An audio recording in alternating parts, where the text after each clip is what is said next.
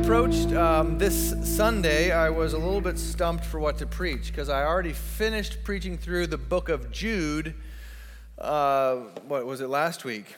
But I know that for the month of July, I've got special speakers to preach for us for the month of July because I'll be leading that course in the fellowship hall. What does the Bible teach about human sexuality?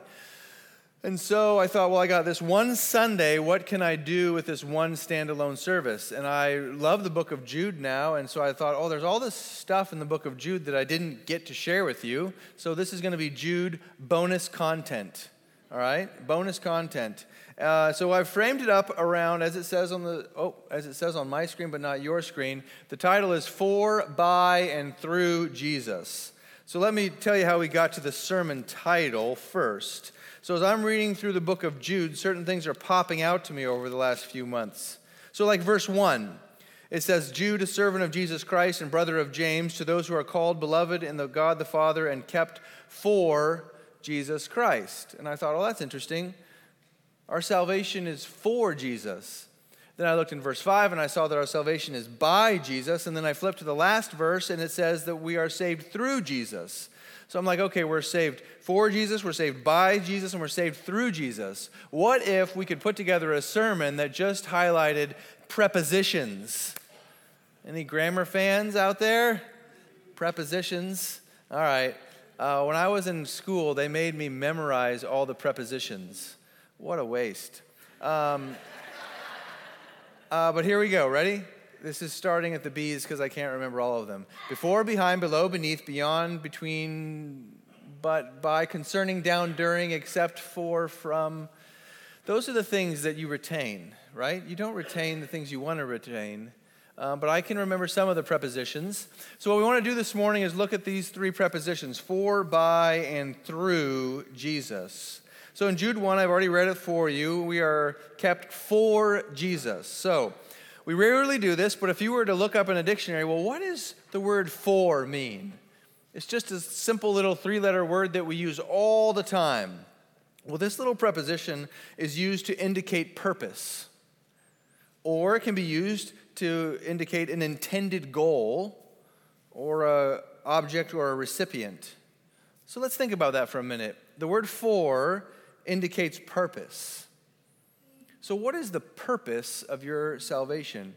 It makes sense, too, because I could say, what is your salvation for? And you would understand me to be saying, what is the purpose? What is it for? So if I could hold my salvation in my hands, and you say to me, what is your salvation for? Well, Jude's saying, it's for Jesus. That's the answer to that question. Your salvation is for Jesus. Now, that doesn't come intuitively to me. If you were to ask me, what is my salvation for, I would tell you, my salvation is for my forgiveness of sins. It's for my salvation so I can go to heaven. It's so that I don't have to endure the wrath of God in hell. That's what my salvation is for. And those are all true things. There's chapters and verses in the Bible that would make those points. Those are all true biblical statements of what my salvation is for. I don't mean to imply they're not, but that's not the point that Jude is making. Jude is adding a point here, and he's saying your salvation is also for Jesus. What is the purpose of your salvation? What is this indicated purpose? It is for Jesus. Now, if you notice, my gut response is to say, it's about me. But Jude is helping us say, but what if it isn't just about you? What if the world doesn't revolve around you? What if we zoom out and realize that there's a whole bunch of other people on this planet? And what if we zoom out beyond the planet and we see that we're in a galaxy and there are stars and galaxies all around us? What if we zoomed in real tight and looked at an atom and the molecules and the protons and the neutrons that make up every living thing? We might realize that it's all not for me. I might not just be the center. It could be that it's all for Jesus, not all for me. The indicated purpose of our salvation is for Jesus. But this little preposition could also mean goal. So we could be saying, and I think it's saying the same thing actually, that Jesus is the goal of our salvation, our destination, our goal.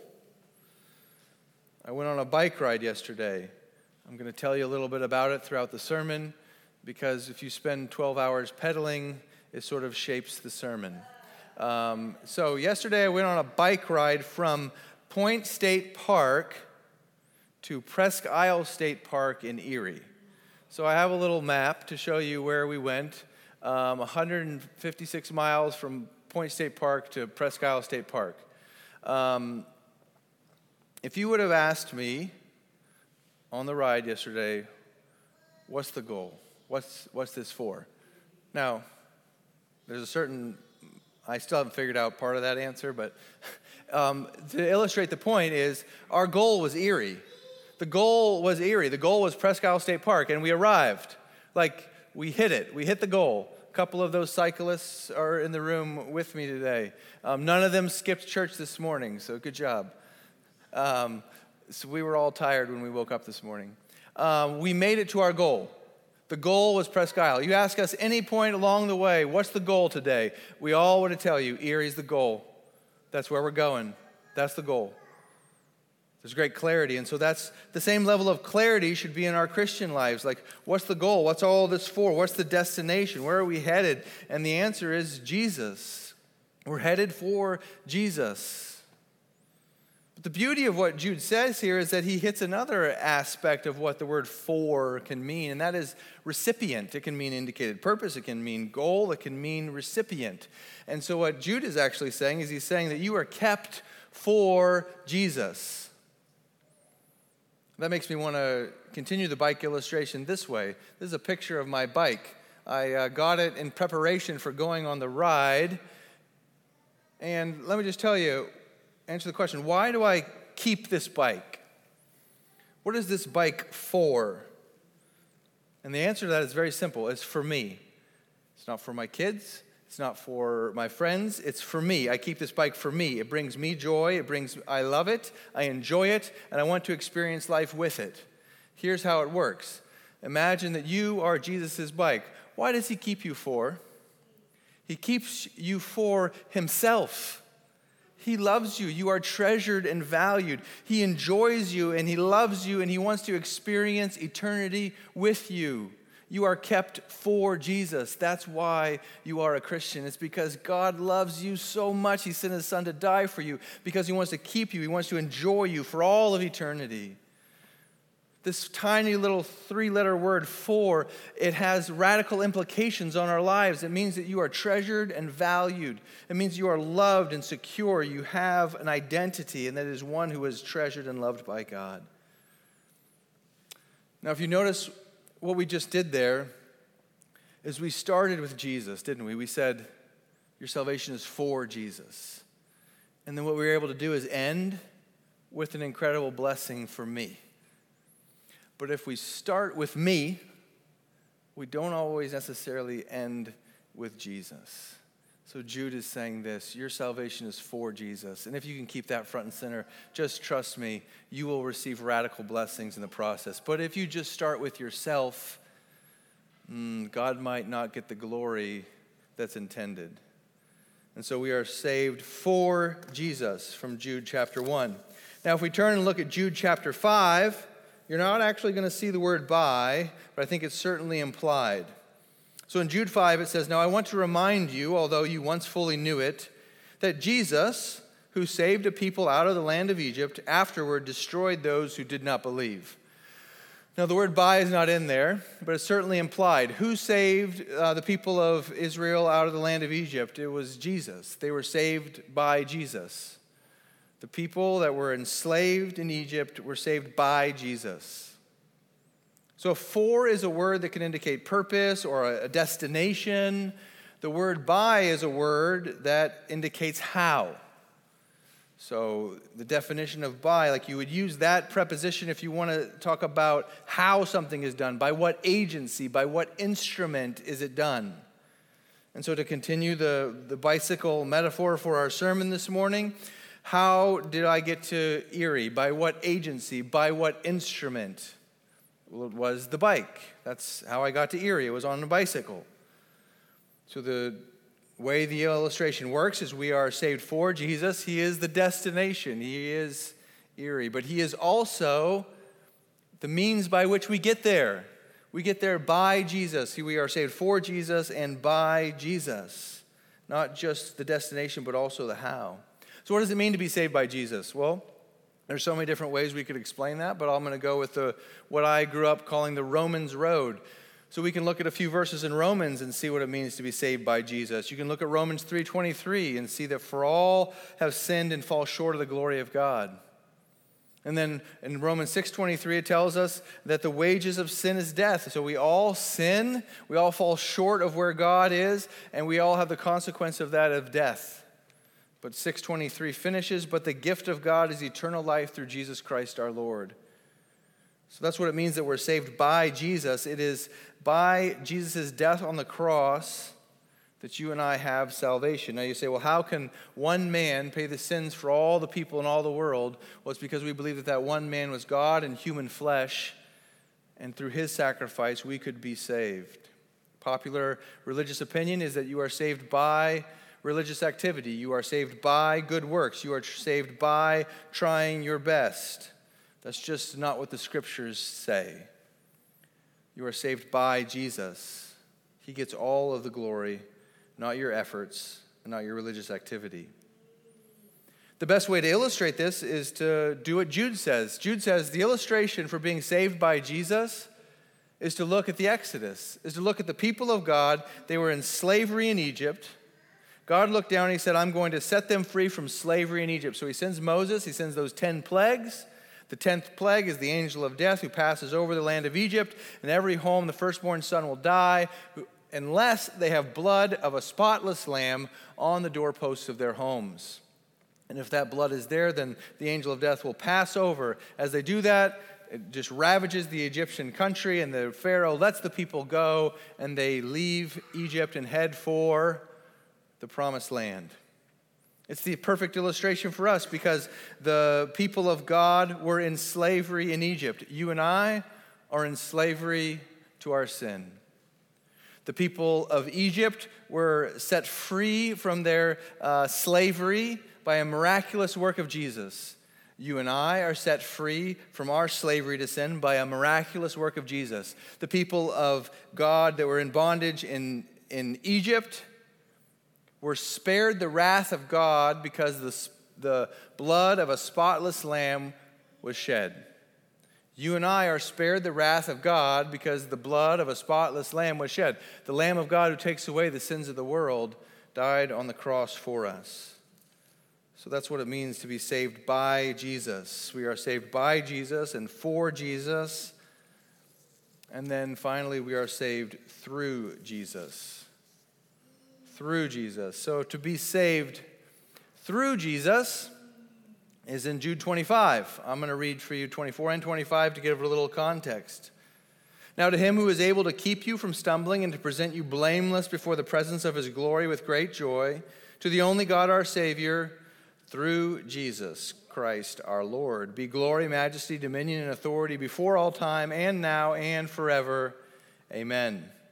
So through Jesus, for Jesus, by Jesus, and through Jesus. So through, this preposition has the sense of which it means by way of, or it indicates movement, passage. It's a word that really, it's not static, but it has movement. You're passing through. So for is the destination, and by is the means. Well, then through indicates a route. It's the route that we're on. It's a present active pathway. Jesus uses these words to describe himself. In John chapter 10, verse 9, he says, I am the door. If anyone enters through me, he will be saved. So Jesus is reinforcing this idea that we are saved through him. Now that implies that Jesus is like a door. And as you pass through a door, you enter into your salvation. That's how Jesus describes our salvation. But Jesus describes it another way as well. In John 14:6, Jesus says, I am the way, the truth, and the life. No one comes to the Father except through me. So if Jesus is the door, he's actually more than the door. Jesus and our salvation is actually the way that we travel on once we enter into the door of our salvation, isn't he? We enter in that moment when we humble ourselves and ask him to forgive us of our sins, trusting in his death on the cross, his resurrection from the dead. But it doesn't end there. That's just the doorway. Then we continue to live out our Christian life along the way. We continue to pass through Jesus as we go along the way that he lays out for us. If the road that you're on is not passing through Jesus, then you may not be on the road that leads to salvation. Yesterday, we started at Point State Park, and we ended at Presque Isle State Park. We look at the map again. We passed through all kinds of towns along the way. We went through Millvale. We went through North Park. We went through Grove City. We went through Meadville. We were on a route, a path. As we passed through these towns, we were traveling by bicycle, and we were traveling for Erie, but we were going through these towns. We were traveling along a route. And at the intersections, wherever you see a turn, then the four of us would stop, make sure we were all there, and we would make the turn together. We would be at an intersection, and we would have to say, you know what we want to do? We want to continue to go through, we want to continue on the route that leads to Erie.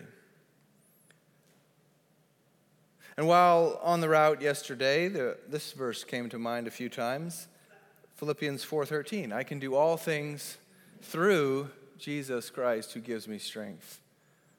So as we go along the route, the way, we enter in through the door, we carry on through the way, and through him we have power in our lives.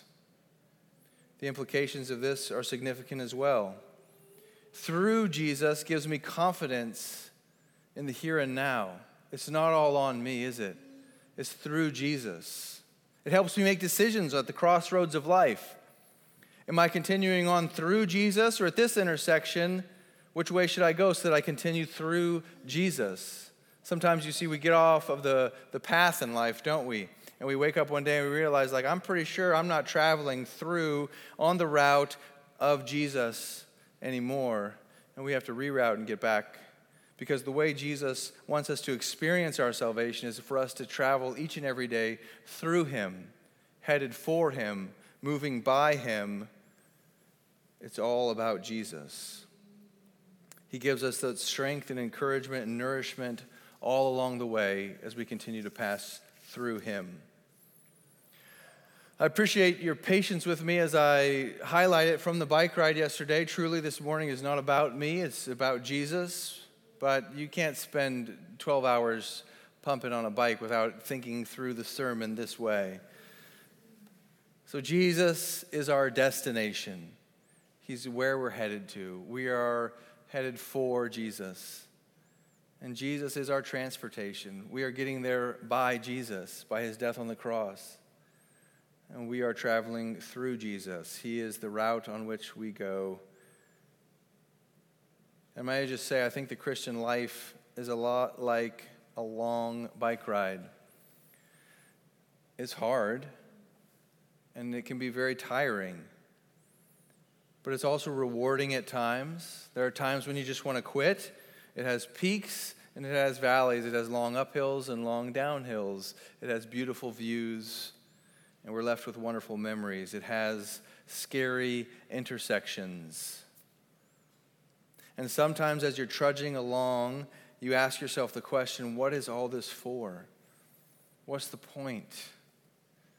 And it should, I hope, give us some comfort and peace to remind ourselves that it's not all about me. It's actually all for Jesus. It should take some of the attention off of our pain and shift it and say, well, this is for Jesus. At times, we become arrogant about how good we're doing. And we have to remind ourselves that we're only doing it by Jesus. I could have sat in a chair yesterday and spun my legs for 12 hours, but I wouldn't have gotten anywhere without the bike. Jesus is the bike, right? He is the means by which we get there. And without him, I'm not getting anywhere yesterday for all of the spinning of my legs, but it also highlights the fact that I can't just sit on the bike and not move my legs, can I? because that's not going to go anywhere in our Christian maturity or living out our mission for Jesus. We have to exert our effort, and all the glory goes to him, because we only get anywhere if he's involved. So he is for Jesus, by Jesus, and through Jesus. And as we go along the way, we certainly need to pay attention at the intersections. We need to carry on through him, experiencing his power, his nourishment, as we continue on his path, headed for Jesus, by Jesus, and through Jesus. As we close our time together, I would like to transition our thoughts to Jesus and the act of communion. If you didn't grab one of these, you're welcome to grab one now. I'm going to invite the worship team. They can come up and get ready. They're going to give us a moment of quiet reflection as we consider what it means to partake in the body and the blood of Christ. We do this fundamentally at its root core. We do this for Jesus, this act of communion. It's fundamentally at its root not for you. It's for Jesus. And that's true for this whole service. Sometimes I'll hear a critique of a church service, and sometimes I'll respond this way.